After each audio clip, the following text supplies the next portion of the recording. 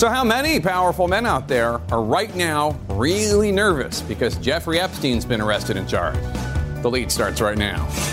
He has rubbed elbows with the likes of President Trump and President Clinton and Prince Andrew. And today, the feds charged a multimillionaire, Jeffrey Epstein, with running a network for the rape of underage girls. And then there were 23. The Democratic field is about to start shrinking this hour as another candidate shows she is not going anywhere with a powerful fundraising haul. Plus, friendly fire. The president hitting back after the British ambassador is caught privately trashing Trump. Is the special relationship on shaky ground? Welcome to the lead. I'm Jake Tapper. We begin with the national lead and a day of reckoning for a wealthy, well-connected, alleged child predator. Jeffrey Epstein today pleading not guilty after federal prosecutors in New York revealed many disturbing details of how the politically connected multimillionaire allegedly operated a sex trafficking ring and sexually abused dozens of underage girls. Among the evidence presented in court today, the discovery in a safe in Epstein's Upper East Side mansion of CDs containing, quote, nude or partially nude photographs that appear to be of underage girls with handwritten labels describing the CD's contents as young name plus name or girl pics nude. Say the prosecutors of Epstein, he is not reformed, chastened, or repentant. He is a continuing danger to the community. The general accusations that the multimillionaire has preyed against girls have swirled around Epstein for years, though he has avoided any serious punishment. Epstein previously avoided similar charges by securing a secret deal for a much lesser offense with prosecutors back in Florida in 2008, led by then U.S. Attorney, now U.S. Labor Secretary Alexander Acosta. The Miami Herald last year detailed how Acosta gave Epstein what they called the, quote, deal of a lifetime, allowing the man connected to both Donald Trump and Bill Clinton to avoid spending the rest of his life in jail for years of preying on vulnerable girls, some allegedly as young as 14, while allegedly getting them to recruit other girls. All the while, he allegedly trafficked the victims for the purposes of rape, sexual abuse by him and others, according to his accusers. But, as CNN's Bryn Gingras reports now, Epstein is now facing the very justice that he has eluded for decades. Multimillionaire financier Jeffrey Epstein, a registered sex offender, in court for the first time this afternoon, wearing a Navy prison jumpsuit and pleading not guilty to 2 sex trafficking charges. Jeffrey Epstein. The U.S. Attorney in New York saying from 2002 to 2005, Epstein ran a sex trafficking enterprise, luring dozens of girls, some as young as 14, to his New York City and Palm Beach, Florida homes.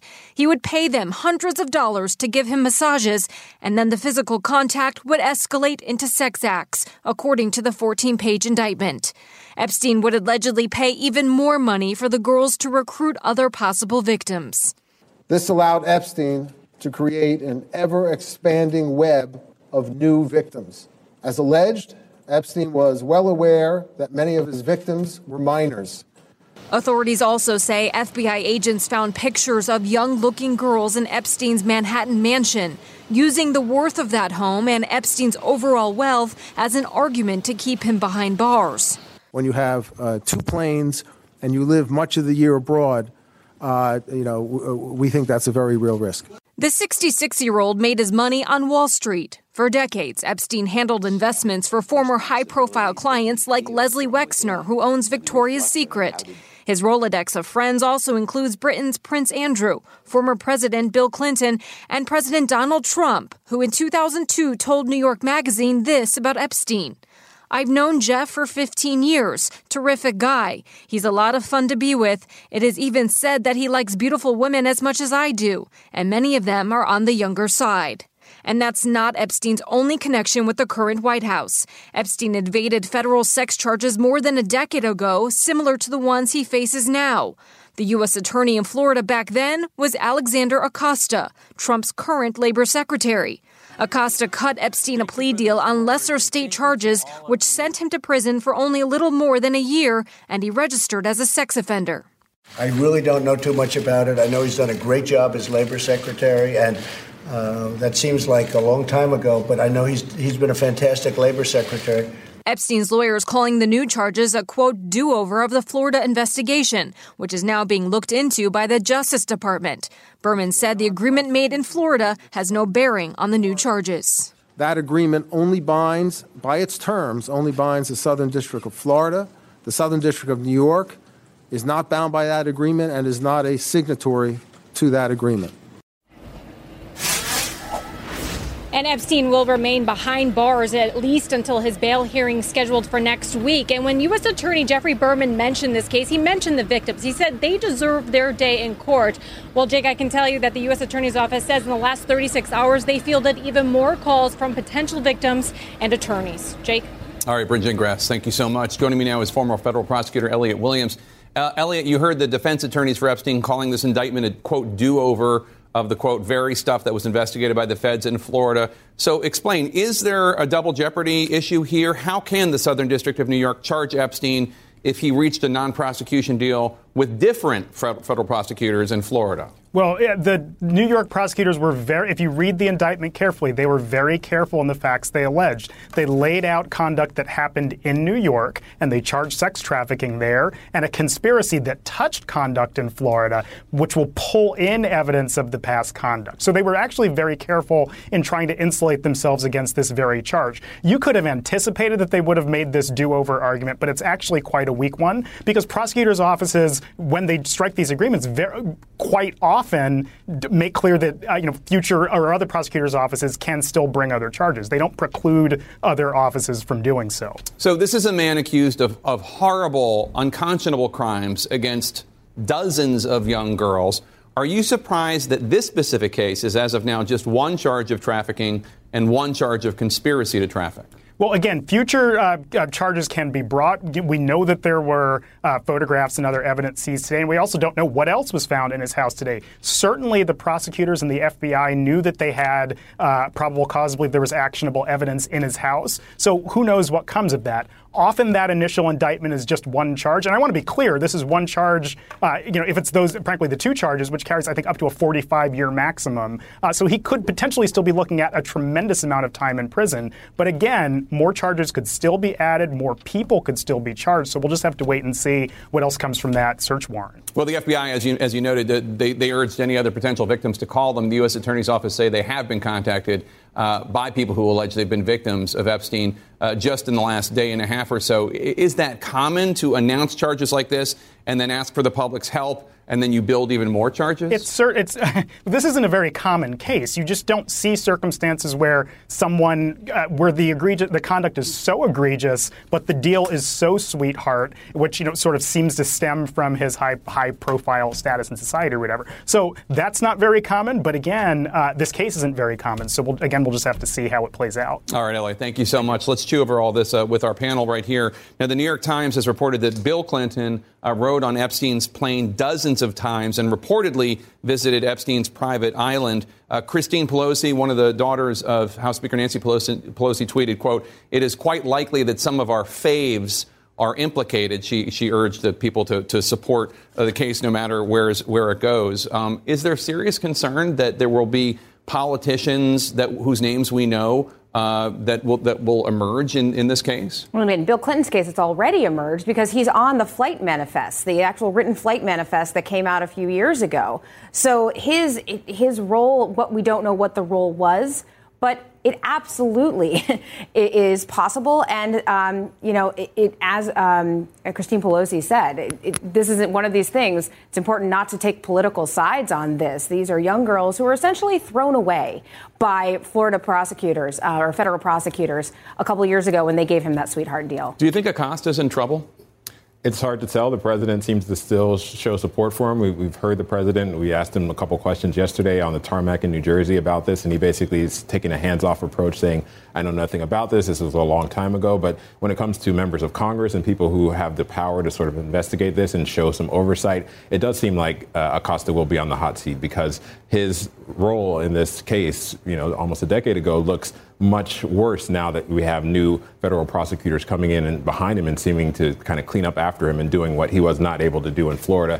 And the conduct that is described in these indictments is pretty outrageous, and it's some of the same conduct that Mr. Acosta was dealing with back in 2008. So he's going to be under a lot of pressure from Congress in this front. And of course, there's the horrible quote from, in retrospect, the horrible quote from Donald Trump back in 2002, saying that Epstein likes beautiful women as much as I do, and many of them are on the younger side. Of course, he said that in 2002 before there were any charges known. But it suggests that he knows something's kind of sketchy about him. I mean, maybe he could say he didn't know that they were quite this young, but, I don't know what he was referencing. I'll leave it to him to tell us what he was referencing in that quote. And it's the same thing with Bill Clinton. I think Bill Clinton will probably come back and say, well, I had no idea. I was just friends with him and I just flew on a plane with him 12 times. And I think, or was it 26 times? Okay, yeah, so 26 times. So it's a little unbelievable that you wouldn't be aware of this. And I think it's something that was, I wouldn't quite call it an open secret, but certainly there was a lot of questions around Jeffrey Epstein and what he was doing. And so I think that, and you certainly know that there was a case against him at one point. Wouldn't that raise some questions when you want to ask some questions about it? Yeah. I mean, I'm learning slowly, just when I think that politics can't get any more cartoonishly disgusting, to just up the ante a little bit, just expect that it will get worse. But look, there is a political element to this, which is that, yes, for years, it was somewhat, this plea deal was something of an outrage on the right and sort of in the online community because of this connection to Bill Clinton. And now that it's emerged that Acosta, we knew it was Acosta at the time, but because he's now tied to the Trump administration, it will be interesting to see who flips, as Christine Pelosi suggests we should not, and we shouldn't, flips their allegiances and who they think should get in trouble over this, because now that he has some connection to Trump. But it's just mind-blowing. I'm sure we all agree. Get them all. Doesn't matter. If they did something wrong, Democrat, Republican, whatever, vegetarian, get them all.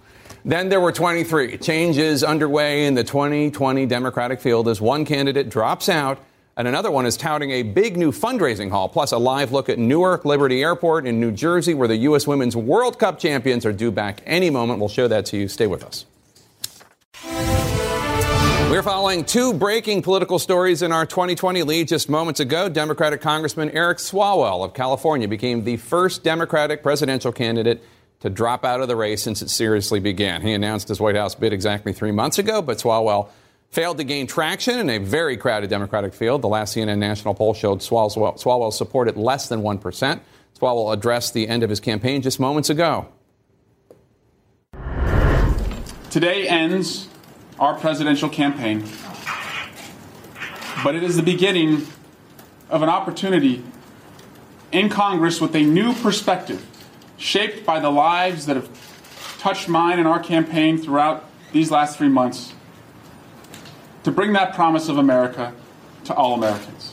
The congressman also said he's not ready to make an endorsement in the 2020 race. Also this afternoon, Senator Elizabeth Warren announced a huge fundraising haul, $19.1 million raised in the second quarter. That's more than Senators Bernie Sanders or Kamala Harris raised in the same time period, but less than South Bend, Indiana Mayor Pete Buttigieg or former Vice President Joe Biden. Let's talk about it. Tolu, let me start with you. Senator Warren's fundraising numbers. One of the things that's so striking about it is that she has not been holding these big dollar fundraisers, and she talks a lot about that on the campaign trail, and yet she's up there with those who do. Yeah, she had a really good quarter, not just on the fundraising side, but also just sort of the energy. During the first quarter, there were a lot of people writing her off, saying that the whole Native America spat and the fact that she had built this huge campaign in terms of hiring a bunch of staff and not really being able to raise a lot of money. She started out putting out these plans and having her slogan, "I've got a plan for that," and it really seemed to catch fire. And now we're seeing that it's caught fire among the small donor community as well. The average donation was about $28, and that is something that she can use to power her campaign for months to come, because she can keep going back to that well, keep going back to those donors and asking for $25 here, $50 here. And it seems like she is really vaulting into the very top tier of the candidates that are out there. You know, it's also interesting. We haven't seen her go negative on the other candidates like we have other candidates. I mean, she did benefit by being in that debate and being kind of the tallest person and the most well-known in the room. But while Kamala Harris clearly got a bump for going after Joe Biden, Warren seems to have, just by the merits of her arguments, has attracted some of these small donors and built herself up without tearing anyone down. That said, it's early. It's totally going to happen. It's early, yeah. But even when asked about Bernie Sanders, who does seem to be her main competitor in the liberal lane, in the progressive lane, she has been, I love Bernie. He's great. I love traveling with him, blah, blah, blah. But she's really giving him a run for the money. She's exceeded him in fundraising this quarter and also in some polls. Yeah. Well, I mean, as you pointed out, because she's not taking money from major donors and isn't doing, private events, that makes this all the more meaningful because it's much easier if you're doing that. So I think that it's extreme. It says a lot about where she is. I mean, and I think she is obviously connecting with people through being very substantive and having policies. And so she's not taking the tack of I'm going to have that kind of moment of getting in a fight with somebody, but she's showing people that I'm a very substantive person and I've thought about these issues a lot. And I think that her campaign thinks that in the long run that's going to help them. But I think that voters also want to see, are you going to be able to go up against somebody like Donald Trump, and are you going to be able to, get down and dirty with him, I guess, is probably what a lot of people are assuming is going to happen. And they look at the situation where, with the Pocahontas thing and feel like she got kind of pulled into that. Yeah. So it doesn't mean it's obviously something she can overcome, but I think those are sort of the things that she has to deal with. Yeah, I mean, I think it's fair to say these are the salad days for Elizabeth Warren. It's only going to get tougher for her, especially if she becomes a nominee. Yeah, I mean, she's not my ideological cup of tea, but I thought in the debate she looked in command, she looked the part. And I think some people are looking for a fresher version of Bernie, like some of the same policies, but look a little more modern, or shall we say? But on the Swalwell point, I do want to say, like, some of these guys who are on the lower ends, they're trying to sort of make boutique campaigns. Governor Inslee, I think, has done an effective job on climate change. Swalwell sort of attempted to on guns, but didn't go all in. And I think if you don't do that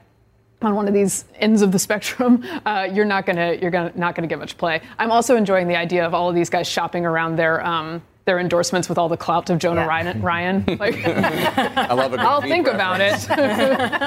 I mean, do you think others are going to be coming on his heels, other withdrawals from the race? I think others should be coming on his heels, but I don't know if they will. I mean, obviously it was a good decision for him to drop out. I think that the field needs to narrow down, and it needs to be, people who are actually serious candidates. And so I think, we'll see. I think we'll see what happens with the next debate, probably. Yeah. I think after that, we'll probably see some people. Being in those debates is a big deal. Yeah. I mean, and you can't, if you're not going to make the debate, especially if we're getting into the second one and the third one, it's kind of time. The interesting thing is this new poll from ABC News Washington Post shows how top 2020 Democrats would fare against President Trump if the general election were held today. Again, it's very early. This is a national poll, et cetera, et cetera. But that said, Joe Biden still has the clear head-to-head matchup advantage against President Trump versus all the other candidates. And one of the main reasons is he beats Trump with moderates and other Democrats don't. And that's the reason he's the front runner right now. It's not that he's had a great performance on the campaign trail. It's not that he's been able to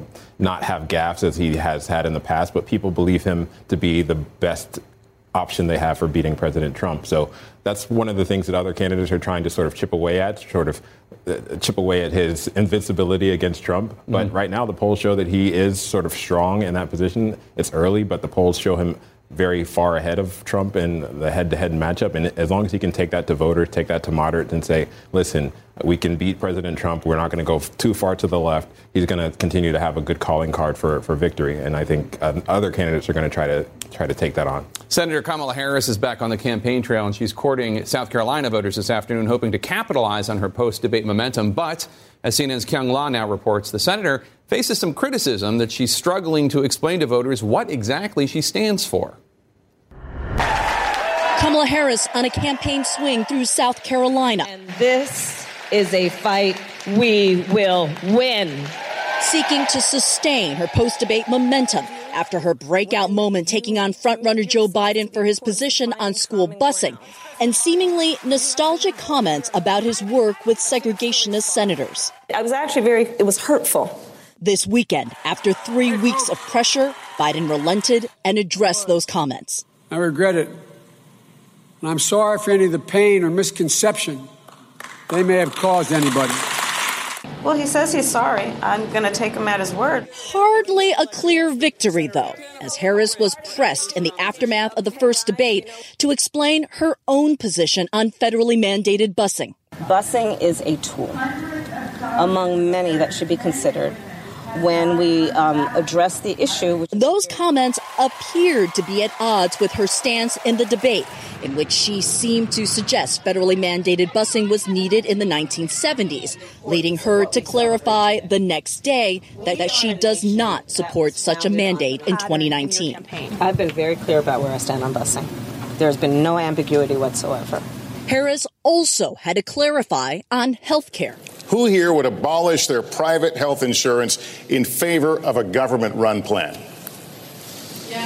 Changing her answer the next day, saying she misinterpreted the question. So the question was, would you be willing to give up your private insurance? That's not how it was asked. For such a plan. And that's what you heard, right? Okay. Yeah, that's certainly what I heard. And in terms of, I am supportive of Medicare for all. Biden pointing to their differences on health care to open a new line of attack on Harris. I believe what we should do, we have to improve Obamacare and add a public option, not throw it out. A number of the folks that I'm running want to get rid of it.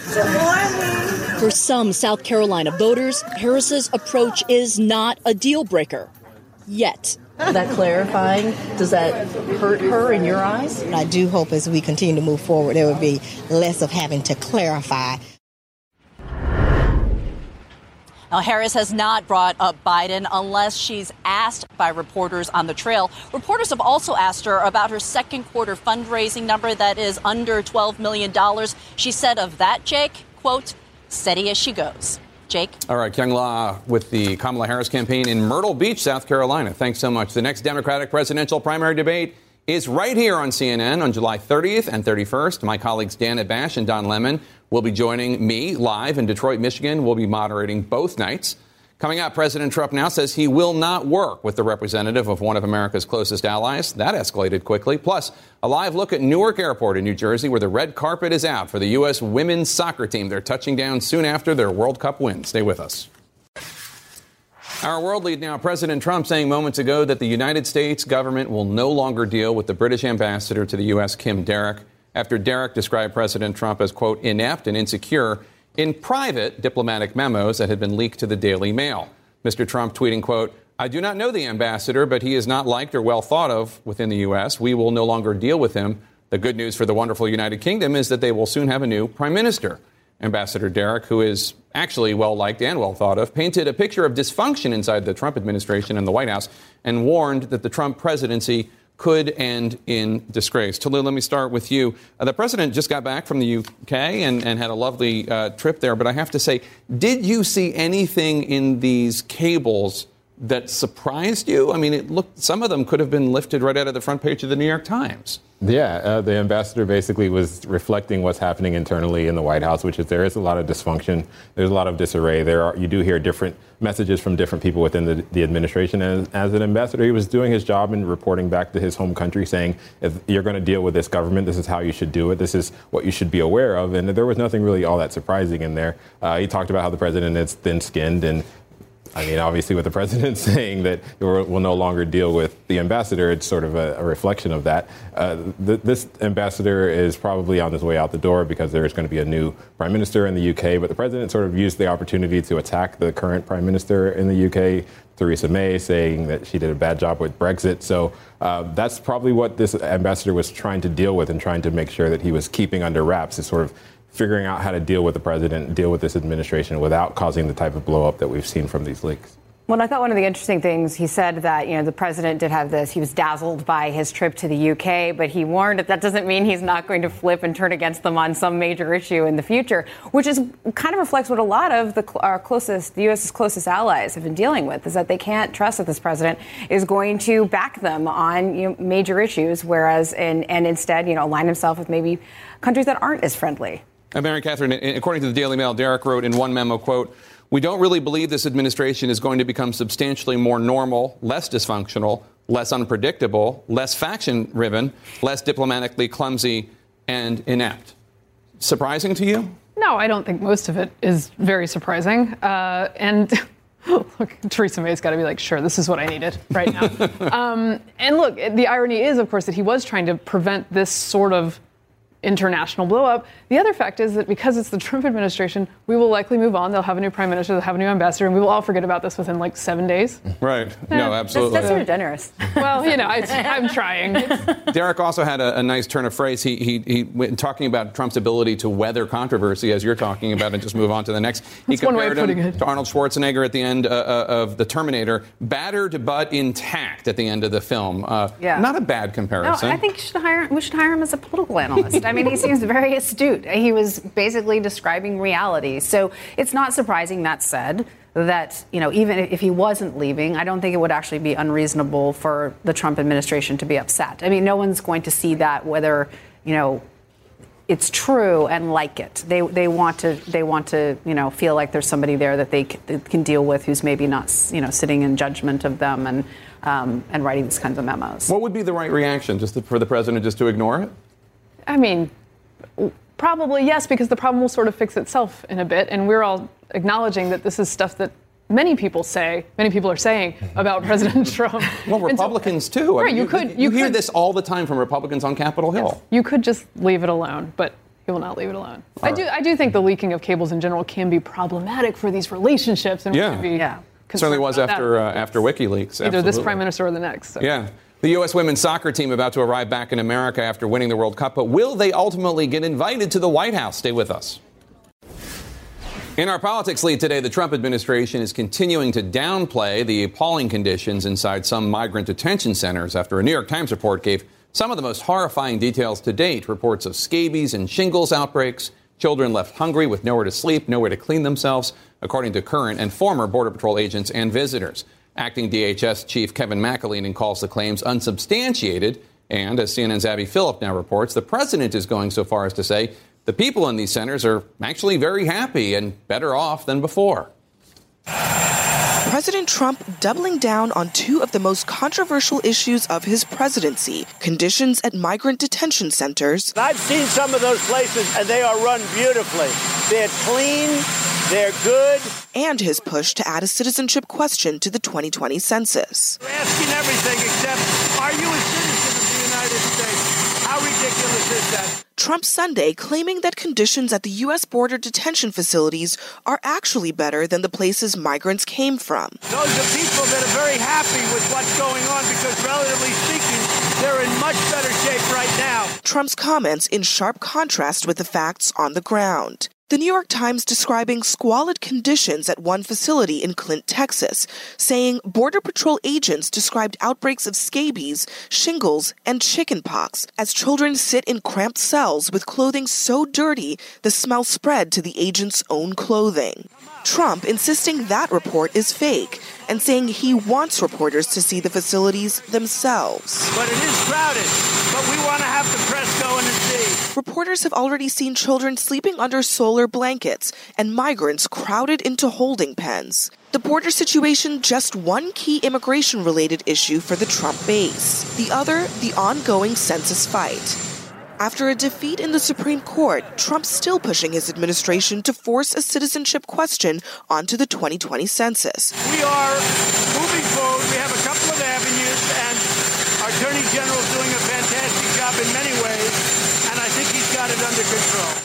But one senior Trump official says everything is up in the air as the administration scrambles to determine if an executive order would even pass muster with the courts. I think over the next day or two, you'll see what approach we're taking. I think it does provide a pathway for getting the question on the census.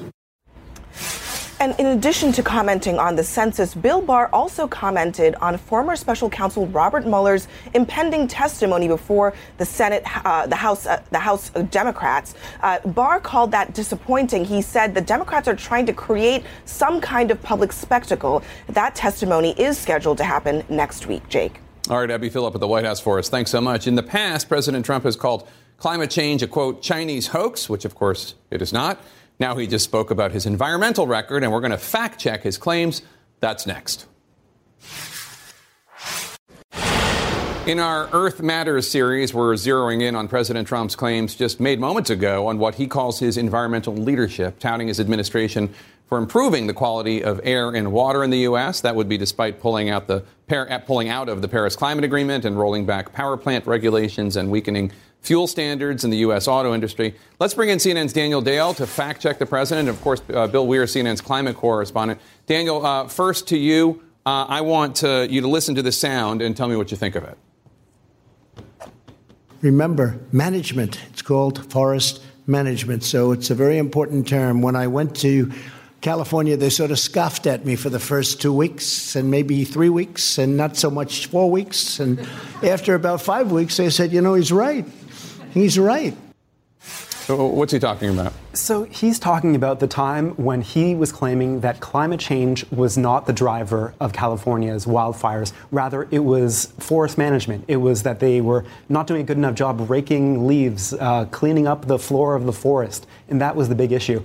And so this claim he made today is revisionist history. California was not scoffing at the idea that forest management was part of the problem. Pretty much everyone agrees that it is. But they were also saying that climate change is also a significant part of the problem. They were saying that the two fires that were happening when Trump was making this claim, the Camp and Woolsey fires, did not even start in forests. They were also pointing out that the federal government, not California, manages more than half of California's forests. So they were rejecting the blame he was placing on them. So this story that he's telling today, they laughed at me at first, and then they said I was right, is not what happened, Jake.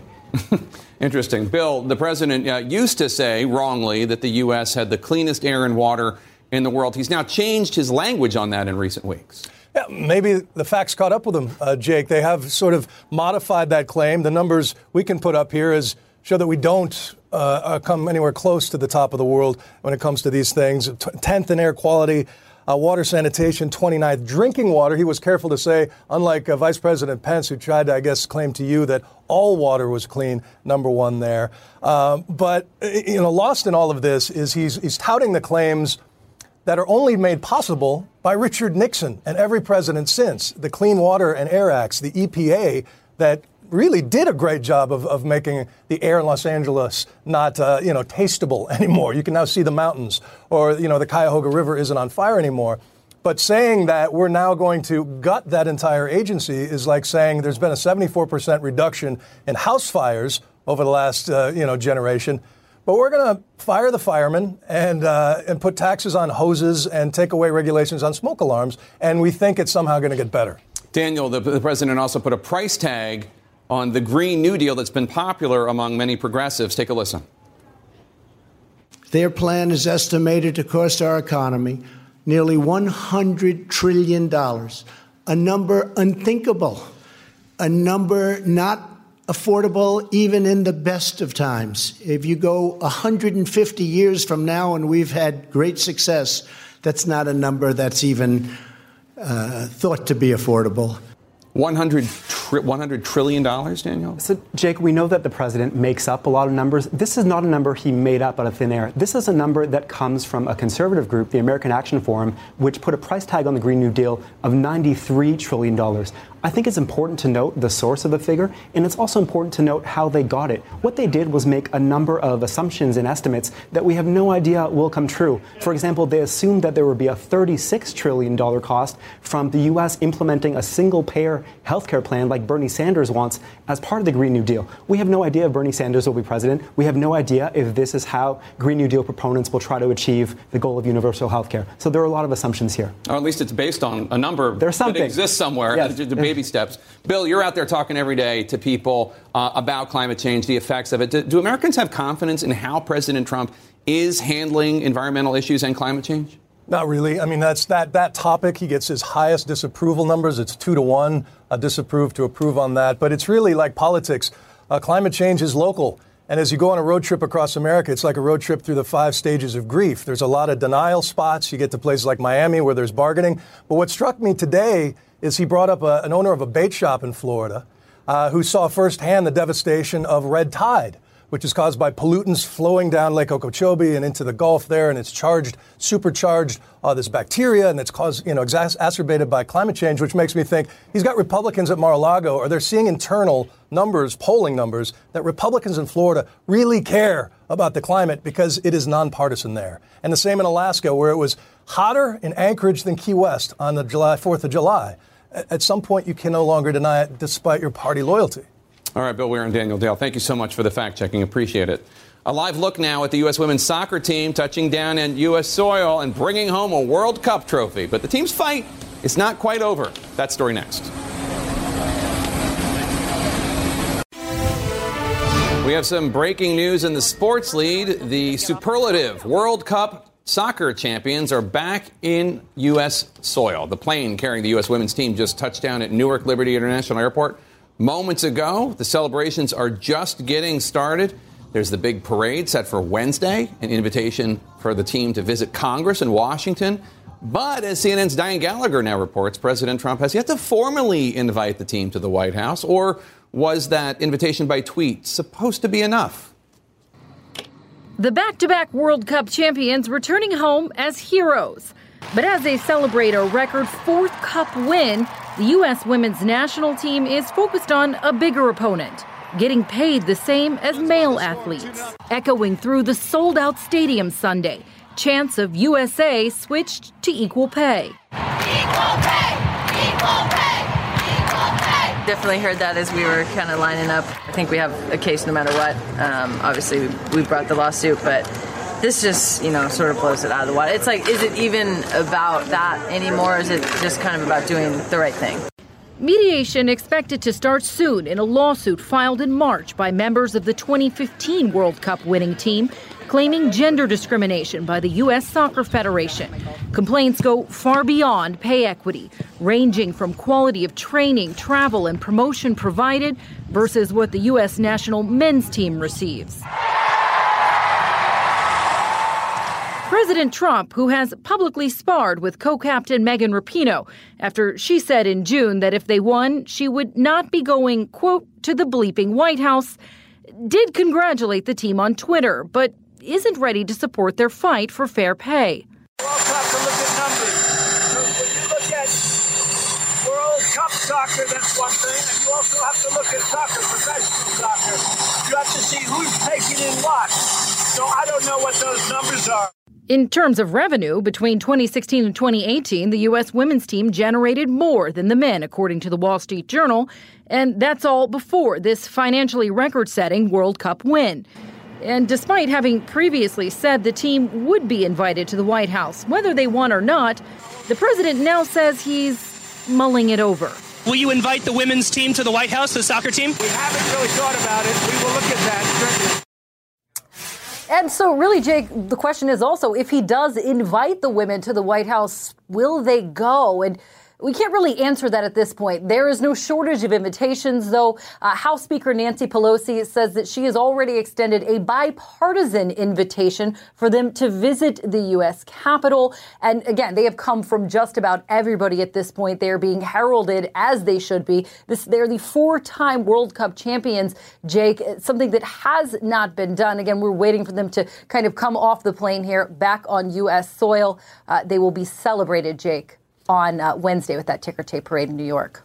It was quite a game. Diane Gallagher, thank you so much. You can follow me on Facebook and Instagram and Twitter at Jake Tapper. You can tweet the show at The Lead CNN. Our coverage on CNN continues right now. Thanks for watching. Now streaming exclusively on Max, a new CNN flash doc about the album that has Nashville talking, Call Me Country. Beyonce and Nashville's Renaissance. Watch it at max.com/callmecountry. Max subscription required.